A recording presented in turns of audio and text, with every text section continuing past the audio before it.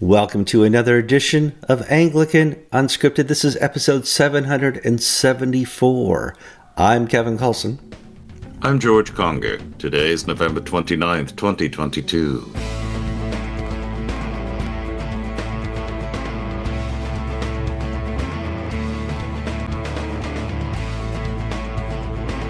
All right, well, thank you for joining us for another show of Anglican Unscripted. You don't just have to watch us. We do come in podcast format as well. You will find a link in the show notes.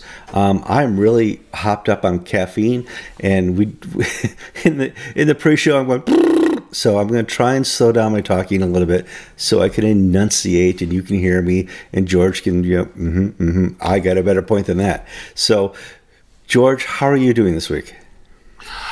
I'm doing semi-okay. We got a late start this morning on filming because I had to go to the eye doctor because I have a sty in one of my eyes. And with all these dogs and puppies, all of them licking me, I think, they licked me. Well, first they licked the cat's butt, then they licked themselves, then they licked my face. And I think I have cat butt germs in my eye. So I had to go see the doctor and get creams and all this stuff. So your mother was right. Don't let the puppy lick your face. Don't let the puppy. But they have sty gel they can put in your eye now. So that's good. Yes. Advancements in technology. We're doing great. We have relocated up here to Connecticut for a couple days, cleaning out the storage lockers and doing some other stuff, and having my third Thanksgiving for 2022. Yay. And so be a lot of fun. But there's a lot of news to cover. Before we get there, we value your comments. Please go to the comment section. Tell us what you like about the show, what you don't like about the show, or your opinion on the topics that we talk about. If you're not subscribed yet, a great time to subscribe to the show. You'll see a red rectangle. You'll see a bell pop up after you click that. You click the bell, you will be instantly notified every time there's a new episode of Anglican Unscripted. And as you've seen in the past month, we've had some other contributors. We had Jeff Walton and we had Calvin Robinson from the UK pop up on screen and do a wonderful interview with us. And we're trying to expand a little bit in the program because we find that George and I are getting busier and busier and having more doctor's appointments than we need because of our age restrictions. All right, George, let's move on to our first story. There's a lot of news this week. Let me find the news template. China is going through a mini revolt. Now, you guys of my age in the 50s remember the Tiananmen Square revolt that was going on. It was a student-led protest in Tiananmen Square that was shut down violently after a couple of weeks by the Communist Party, who said, listen, that's just not how we're going to go. We're not going to have another revolt here in China. We've had enough of those over the centuries. And they basically disappeared. We don't know how many, but the guess statements are about 400 people just poofed, gone.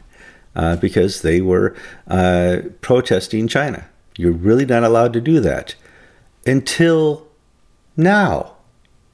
Post-COVID, I'm watching on video protests happening around the provinces, not just in student-led Tiananmen, but in most of the provinces right now in China, there are many revolts going on, whether it be labor, whether it be about the drought, food shortages, and COVID lockdowns. I'm like, this is kind of getting out of hand if you're a communist member of the party and you want to keep control, George. I would say, Kevin, that I think this is a major revolt, and I actually think it's more deeper and fundamental than what happened at Tiananmen Square. Mm-hmm. Now, the spark may be the COVID lockdowns, where the government of Xi Jinping has been enforcing these draconian lockdowns where people are wired into the doors of their apartment buildings are welded shut, and the COVID lockdowns to prevent the transmission of disease. Now, of course, that's farcical. It's non-scientific. That's not how it works. But the party can't be wrong, and the Communist Party believes it's infallible. It believes it's invincible, and it believes that human nature and science are entirely malleable. You can change it if the party disagrees. The party's the final arbiter. Now, social media is new. It's playing a role in all of this. And Kevin, It wasn't 10 years ago. If you said bad things, you'd be disappeared. It was 10 days ago. But the, as I understand it, there was an apartment building fire in the western city of Urumqi.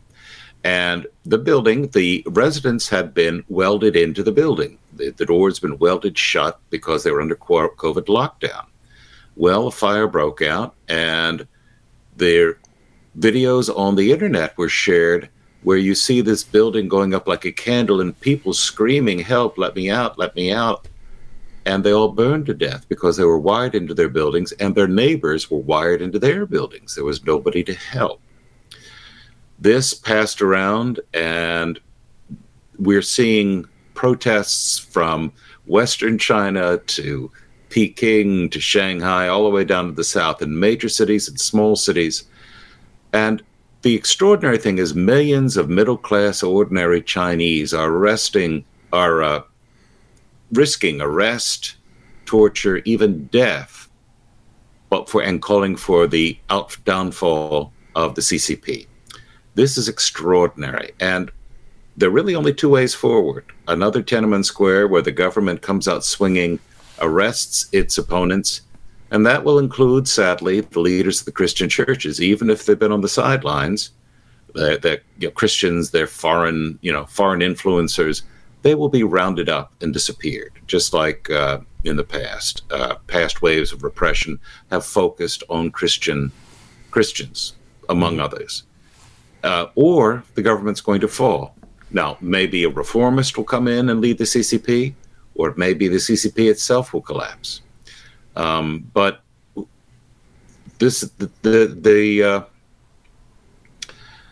their COVID frustrations, their labor frustrations, their strikes at the Foxconn and the Apple plants in China, because they're being worked 16 hours a day, they're paid next to nothing, and with COVID, they've been forced to live at the factories in some cases. And in many cases.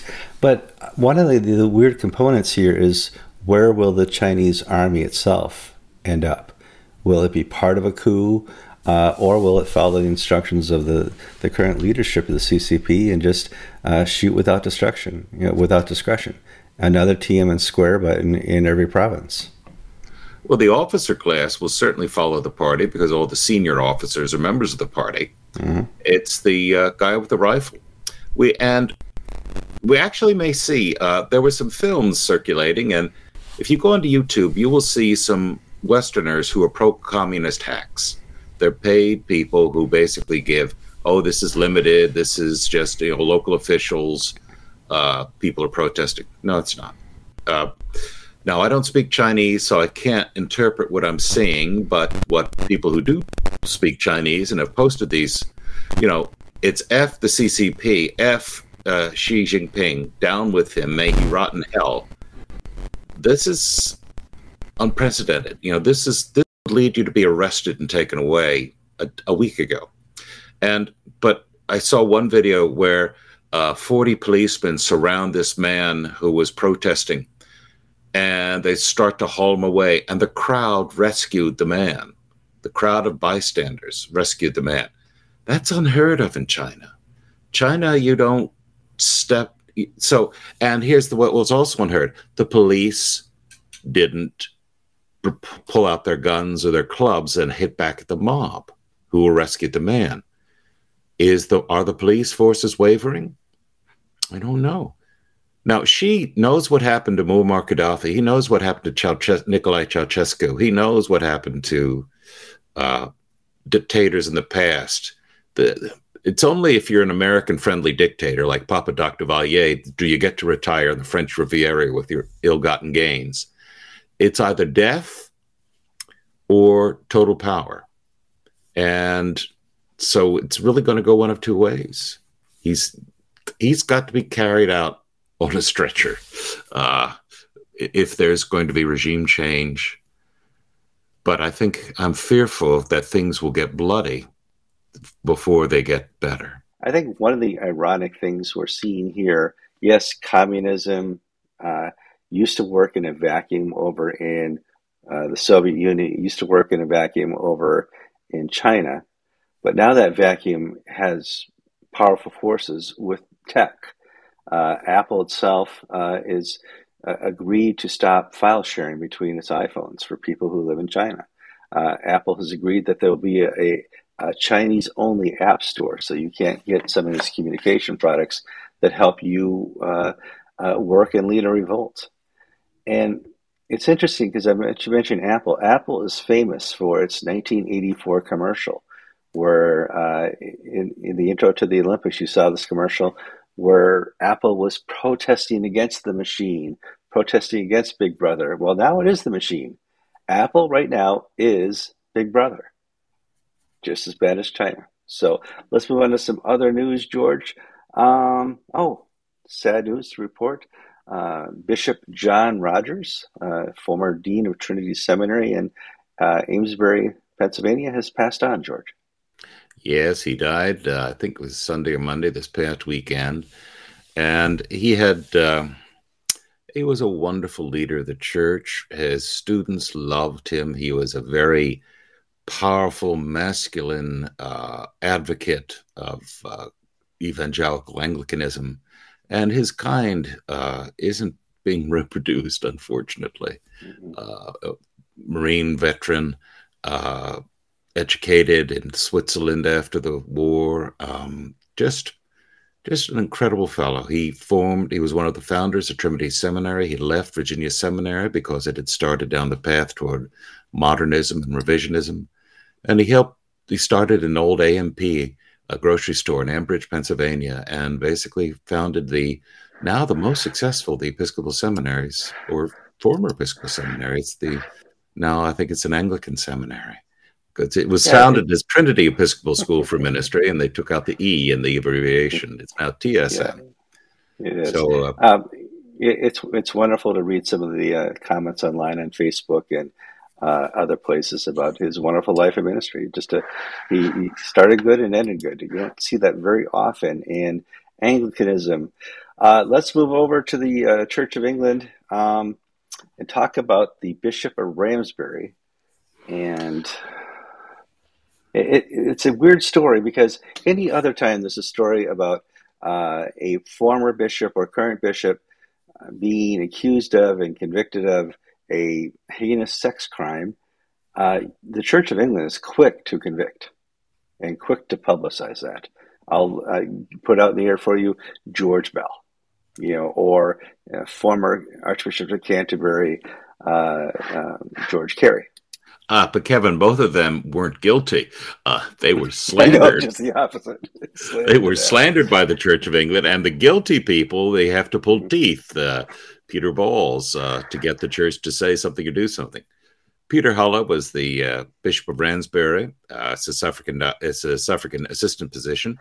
And he had been the headmaster of the Cheltenham Music School, which is a prestigious music school.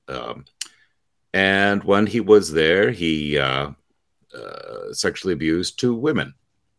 And he then, this was 20 odd years ago, he became bishop, retired over 10 years ago, I think.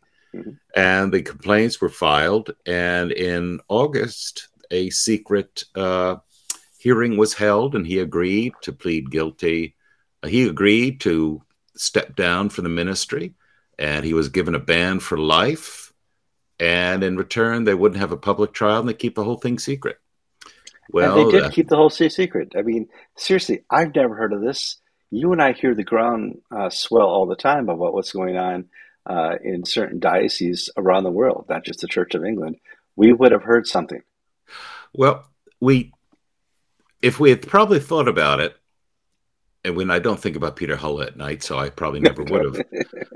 When he was the director of music at the school where he was headmaster, was convicted and I think imprisoned for abusing students.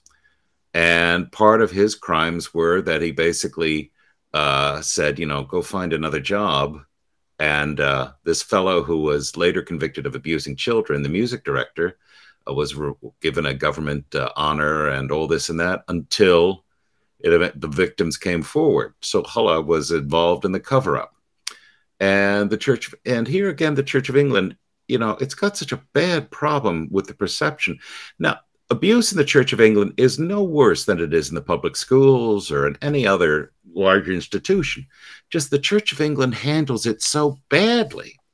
It prevaricates, it covers up, it excuses, or it makes, or it victimizes innocent people, and ignores the victims. And this Hullock case is just another example. We'll just keep this whole thing quiet because we, don't want people to know that another bishop has gone round the bend and has done things that are terrible.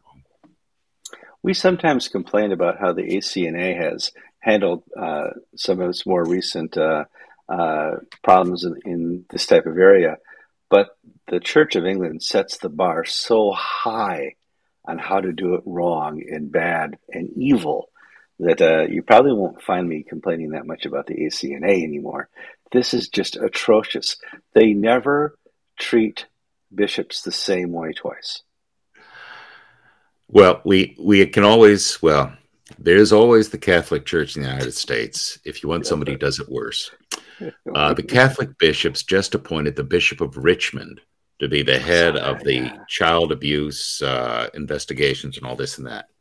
Now, this fellow was Theodore McCarrick's secretary, the pervert Cardinal of Washington. And he was the heavy guy who basically shut up all the people who complained, made sure people were exiled to farthest Okeechobee if they were going to offer a complaint. And before McCarrick, and for his troubles, he was made Bishop of Richmond. So the guy who was the enforcer, the cover-up fellow for McCarrick, who was eventually defrocked, the first cardinal that I can think of, and the only American cardinal to be defrocked for this sort of stuff. He's now in charge of the whole abuse process, the guy who led the cover-ups for McCarrick for years. Now, the Church of England has not yet reached that level of mendacity, but give it time. Give it time. They have something, a goal to reach for, so what a mess. All right, let's talk a little bit. Hey, next story. If you can't compete, just forfeit, give up. I wrote down here that the World Cup is to supersede the carol services in the Church of England. Now, the carol services there are famous. If you're here in America, you probably haven't heard of it. So, George, let's talk a little bit about the event itself. It's traditional in the Church of England on the afternoon of the fourth Sunday of Advent, which this year is December 18th, to have carol services, Christmas carol services and whatnot. And it's actually one of the more well-attended things in the Church of England because people come because they like the singing, they like the anticipation of Christmas. And for many casual churchgoers, this is sort of when they reconnect, this and then Christmas Eve, and boom, they're done till Easter. Well, the final of the World Cup, which is the soccer game, is scheduled for that afternoon. And so the Church of England has this website, sort of ministry notes, things, how to run your parish, that sort of thing. And they suggested that, as Kevin said, that the Church of England forfeit and not attempt to hold carol services during the World Cup. Maybe instead you could hold invite people to the parish hall to watch the final of the World Cup instead of worshiping our Lord and Savior Jesus Christ. I can see where they're going, but man, this just reeks of desperation and failure. That's mindset. We can't counter program against the World Cup. Therefore, worshiping the Lord goes out the door. If you want to have something that just symbolizes the utter fecklessness of the Church of England, I think this advice. It takes the cake for 2022, but they'll do more in 2023. Well, we still have another month, Kevin. I mean, give it time. Give it time. All right. Next story on here is a doctoral student from Cambridge says that Jesus is transgender during a service. He pointed to some pictures, and to prove his point, people in the audience, which I was surprised, yelled heresy. And I said, well, once you yell heresy, you're going to make Anglican unscripted. What's the story, George? Well, this is one of those few religion stories that make it across the blood-brain barrier between the church news and secular news. So Sure. you can see this on Breitbart, on Fox News, uh, all the sort of conservative websites have picked this up and are just beating the drums. And most of them have it wrong, but in detail, but not in substance. A research fellow, and a research fellow at a Cambridge college is a recent doctoral student who basically is starting on the ladder towards an academic career. And oddly enough, this fellow's PhD advisor was a man named Rowan Williams. Okay. This fellow gave a sermon in a college chapel, and he's talking about the crucifixion wounds of Jesus, and he's remarking how in some medieval art they're remarkably similar to a vagina. You know, that hole in Jesus' side looked like vagina. And okay, we got some whacked out graduate student. This is somebody my children's age, okay? We're not talking Yes. about a mature theologian whose views are those that we got some dumb kid preaching probably for the first times or whatever in the college chapel. Well, of course, he said stupid things and people are upset. And they complained to the dean of the chapel, the chaplain of the college, who said, well, that's not really what he was saying. But, you know, he defended the students' right to say stupid things. It is the Church of England, after all. We don't expect good or sound preaching. And the dean's defense has translated into Fox News headlines of Cambridge academics say Jesus is transgender. No, some kid said this, and the dean of the chapel is defending him against other people. But, oh, Kevin, gosh. Well, hold on. Hey, I'll give you a hint. If this person had graduated from TESM, you would not have heard this gobbledygook come from a doctoral student out of TESM, you know, so. Well, Kevin, academics... Well, here's the thing, Kevin. The kid's not dumb. He's now a somebody. He's now got an academic career. Oh, you get ahead in he's a white male who's not gay that I know of. So being a white male, he has no job prospects, none whatsoever in academia, and I'm in England or in the UK.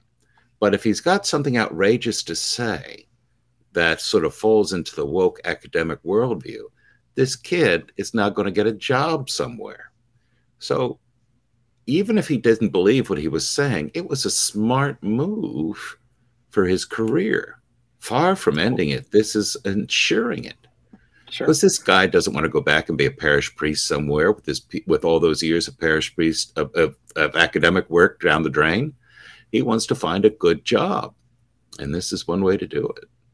Well, this is what statements like this made Jack Spong famous and made him bishop material. This will make this student bishop material one day, you know. Well, it'll sell books. I mean, Jack Spong was basically a theological ignoramus, but because he was bishop of a diocese, some people paid attention to him. Great example, Richard Dawkins, you know, famous atheist, couldn't put a sentence together, a paragraph together without a fallacy if he tried. But he's got that thing going. You know, he's hit a trigger in a certain age group and makes him famous. All right, let's talk about a headline I sent you. The Crown Prosecution Committee says the Bible may be inappropriate if read in public. And this is based on a case that's going on there where a street preacher used a Bible verse to confront a lesbian couple. He was prosecuted for that, and now we find that the Bible was at fault. George. I don't know if this... Yes, that's a good, fair summary. A Crown Prosecution Service attorney, it's a prosecutor, made the claim that this was hate speech and that portions of Scripture are now inappropriate in the modern age to say. Paul's injunctions against porneia, the old Levitical prohibitions against homosexuality. Now, I don't know if this is policy, and I don't know if this is just some whacked out, you know, lawyer. But Kevin, the Conservatives supposedly have been in power for 10 years, the Tories in England, and they run the Home Office, or they should. They should. And yet it's under the Conservatives that we've had the worst of the worst excesses of wokeness in British society.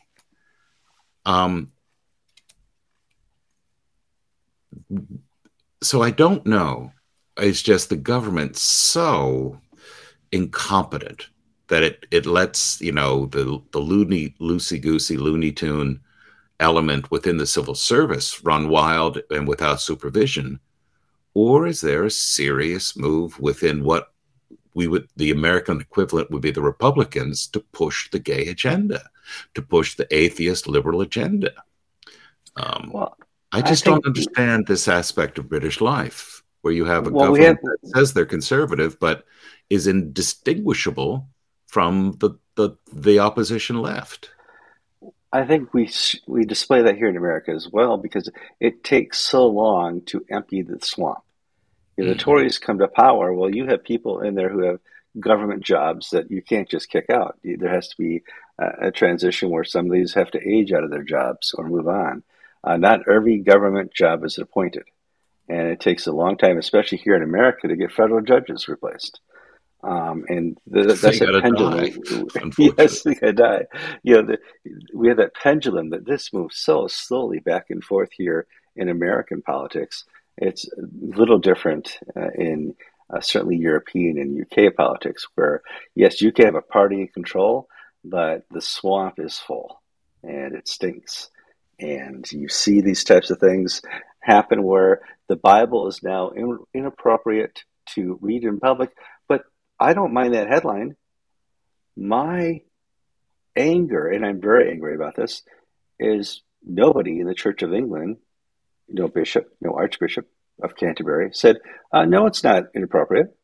That's baloney. The Church of England has taken no official stand on this other than to be silent, George. And, this is perfect opportunity for some bishop to be clever and cite Paul saying the scripture is a scandal to the Greeks. Yes, that Christ died for your sins. That's scandalous. I mean, the leadership of the Church of England on so many levels has failed the English people. And this is just illustration of many millionth that we've had. How long have we been doing an Anglican Unscripted, Kevin? And forever. Yeah, and sure. 774 episodes worth. Yeah. And, this story could have appeared in episode 274 or 74, and it'll reappear in episode 974 of gormless bishops unable to stand for what is true and right. Well, the most watched episode of Anglican Unscripted is one I did with Gavin, where we accused the Church of England of being a hoax church. I'll put that episode in the show notes in case you're new and you haven't watched it. And it really is, on so many different levels, a hoax. They don't defend the gospel. They don't defend their clergy. They don't defend anything except jobs for the boys. That they are an institution that is much more Gnostic and secular than Christian. Hasn't changed. So, all right. Complaint letters can be sent to George Conger. Yes. All right. So let's move on. This is just our Church of England episode. Living Love and Faith process is falling apart. We know this because we've been contacted by the Global South, who are going to publish a letter tomorrow that we have ready to go. And according to sources, it pertains to the future of the See of Canterbury if the Living Love and Faith committee and process goes bad. It's called the St. Andrew's Day letter because November 30th is St. Andrew's Day, and it's been embargoed until tomorrow. But we can say it's been authored by Munir Anis, who is, if you will, the leader, along with Justin Badiarama of South Sudan, of the Global South movement. And we can't disclose its contents, but we can remind people what was said at the Lambeth conference by Archbishop Justin Badiarama, not Welby, and other Global South leaders, which is the Archbishop of Canterbury has an assumption that he will always be the first among equals. And that needs to be reconsidered if the Church of England goes over the edge. So we'll stop there because we don't want to violate, that's what was said in the past at Lambeth. We really can't give the details. But what I think is interesting is we're seeing, let's talk about on the ground reality in these dioceses, like the Diocese of Oxford, to what's been going on. Diocese of Oxford is where the bishop and his three area bishops all backed the bishop's letter calling for gay marriage. And there have the Oxford Evangelical Diocesan Fellowship responded, the Church of England Evangelical Council responded, and the rector of St. Aldate's responded. St. Ebbs, another parish in Oxford, responded in different ways. And then we had parishes like one in Banbury, where its rector wrote a letter on the internet, basically saying that he was seriously thinking of redirecting his parish share to the Oxford Good Stewards Fellowship Trust. Well, in the Diocese of Southwark, for a number of years, conservatives have been able to direct the money that they would normally send to the diocese to this trust, which then distributes it to those parishes that need support. And so but this fellow in Banbury immediately came under tremendous pressure, such that he asked us to take down his letter. And he also contacted Anglican Mainstream, which also published his letter, and asked them to take it down. Well, poor fellow doesn't understand how the internet works. People only read the story if it's less than a week old, and he asked about a week into it to take it down, so it's no skin off our nose. But, you don't want to fight with people like that. No. But he's under tremendous pressure by the archdeacons and the establishment to toe the line. So we're seeing various things forming. We're seeing what I would call the Pan-Anglican response, which is the Global South stepping in and saying, Justin, if you go over the edge with living in love and faith and have gay marriage or gay blessings, consider yourself uninvited to the primates meetings the next time around. That Pan-Anglican approach has been what GAFCON focused on, and the Global South is focusing on, and what worked in the United States and formed the Anglican Church in North America. It has not yet worked in England. The Anglican network in Europe is just getting off the ground. But will this Pan-Anglican approach, where the outsider comes in to save the church, work? Don't know. We'll have to see. Then you have the establishment evangelicals. And the establishment evangelicals, they're willing to dialogue. That's the Church of England Evangelical Council. We'll be a faithful remnant, and we will be part of a resistance, but we will be faithful. Resistance and fidelity. That's attacked as compromise by some. By others, it's applauded as wisdom. Why run away when the fight's not yet over?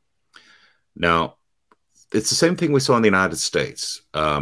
If you remember, one of the first big churches to leave the Episcopal Church was Christ Church in Plano. David Roseberry was the rector.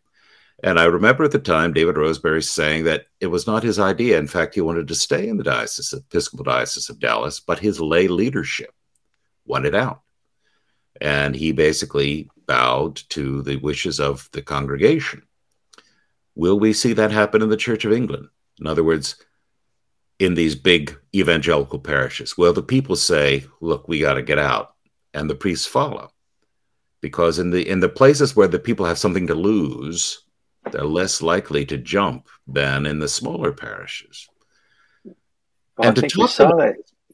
I'm sorry. Well, I think we saw that here in America.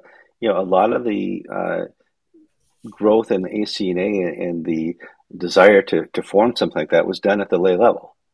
It wasn't done, at a senior bishop level until Catherine Jefferts Schori decided, I'm going to start deposing left and right, and ended up deposing some 770 priests. And I think in the Church of England, because of the pressure that can be applied to priests and bishops, the future rests in the laity. And we've seen lay-led organizations start to raise up and say, we relied on the priests to do this, we relied on the clergy to take control of the Church of England and retake Christ for England. They're not doing good. We're going to have to step in. Well, it's one of the reasons why the ordinariate in England has failed, because it's a clergy initiative. And it does have lay members, but it's the power behind it has been former Church of England clergy. Now, they just did Gavin Ashington dirty. They basically told him to piss off. They don't want him part of the ordinariate because they don't want any bad press that Gavin might rock the boat about his writings, which is extraordinarily stupid. I'm sorry, just stupid of these people. Yeah. You have one of the great stars of English Christianity who wants to be on your team, and you said, oh, he might offend some junior bureaucrat in Rome, therefore we need to show him the door. But hey, this is Anglican Unscripted, not Catholic Unscripted. Well, I wanted to mention something that appeared on Jan O'Zane's Via Media website. A man named Simon, what's your last name? Simon Butler. He's a former member of the Archbishop's Council, former member of General Synod. He's a gay priest. And he let the cat out of the bag about something called the St. Hugh conversations. Now, we had heard sort of things, but nobody's ever really said anything on the record. Well, Simon wrote something on the record saying that there have been conversations for many years between liberals and conservatives about a way forward on the human sexuality issue. And of course, Simon says, we liberals are going to win because it's the right thing and all this and that. His points in his favor of his cause aren't really that interesting because we've heard it many times before. What I found interesting was his characterization of the conservative opposition. And that is that they're all over the place. There's some who are willing to compromise. There's some who will not compromise. There are some who will say one thing in public and do another thing in private. And that failure of the conservatives to unite means, in Simon's mind, that we've won the battle. And I don't think he's that wrong. What made the ACNA survive and prosper was that you had leaders like Bob Duncan and Jack Eicher and Keith Ackerman, John David Schofield, bishops willing to stand and take the consequences for their actions. And Bob Duncan was able to gather under his wing people all across, from the Pentecostal Anglicans to the Anglo-Catholic, the Romano-Anglican Catholics, who used the Roman Missal. All were able to stand under Bob's leadership. Bob Duncan ordained women priests, yet the Anglo-Catholics who are against women priests came on board. Simon Butler is right in that there is no one leader who can corral all these people into line. Now, the problem with the St. Hugh conversations is we saw these sort of private conversations in the United States as well at the time. But because they were private and because, oh, my buddy, he's an evangelical, let's ask him to join the conversation. That fellow may have no following or standing whatsoever. And so basically it's just a conversation of friends. So it's not a real conversation of any sort. But it's, it's sort of problematic that we can't talk about the St. Andrew's Day statement because this is really a major thing that's going to come down tomorrow. And of course, we'll talk about it next week. But let me just circle back about one thing I do want to mention. I got an email from one of our viewers in Hong Kong who's an Anglican priest. He said, oh, by the way, did you know that the head of the USPG, and his name is Duncan Dormer, is going to come and lead the clergy conference at the Diocese of Hong Kong? No, I didn't know that. And we have a number of priests who will be boycotting that because the head of the USPG, one of the ancient mission societies based in England, is pro-gay, pro-transgender. Now, if you look, trying to think through this, why have not all of the global South joined up with the global South? Why is Central Africa and West Africa and other places like that slow to join the bandwagon?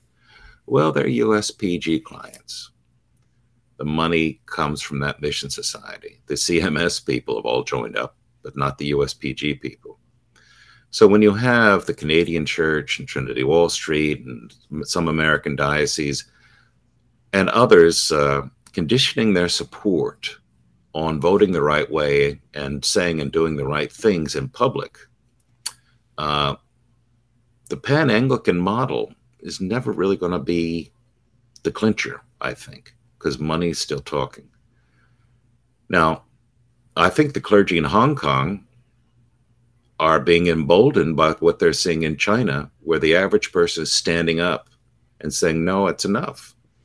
So we're now seeing Chinese Anglican clergy saying, no, we're not going to make polite because we've got another Englishman who's genteel and went to the right schools and this and that. He's a heretic, and we're not going to participate in his work, in his time. So we get back to the first story. The world is on fire, and the fire is based in China. Yeah, and this is a different dynamic completely, because back in the days of the Tiananmen Square, there were 3 or 4 journalist cameras. CNN was there, and some others. In today's world, every citizen in China has a little iPhone or a phone, which is a video phone, and they can record these events as they happen.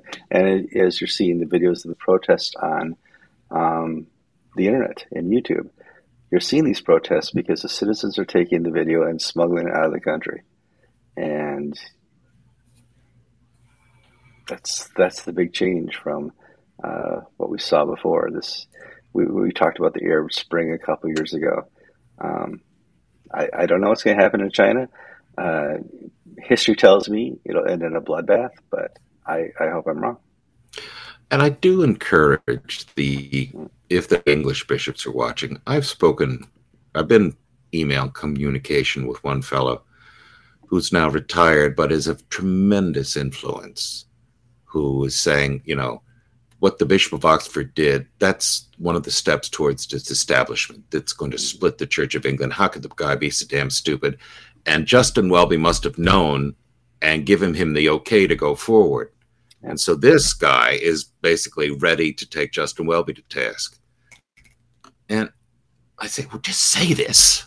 Just say this out loud. No, he's not going to say it out loud, just because that's not how they do things in England. Yeah, I don't want to just point to this being a power struggle with the Church of England. It's kind of how people in that society work. The English, British, UK people are less ferocious than us Americans. We expected when we formed an ACNA over here and we started retaking many parts of this country for Christ, that it would be easy to replicate in England and in the UK. It's not easy to replicate at all. Different individuals, different individualism, and a different idealism on how to do something. It's working in Brazil. The Anglican Church of Brazil, Miguel Ochoa, that's working. Their problem is that they're just starved for cash because Brazil's a poor country, relatively speaking, compared to the United States.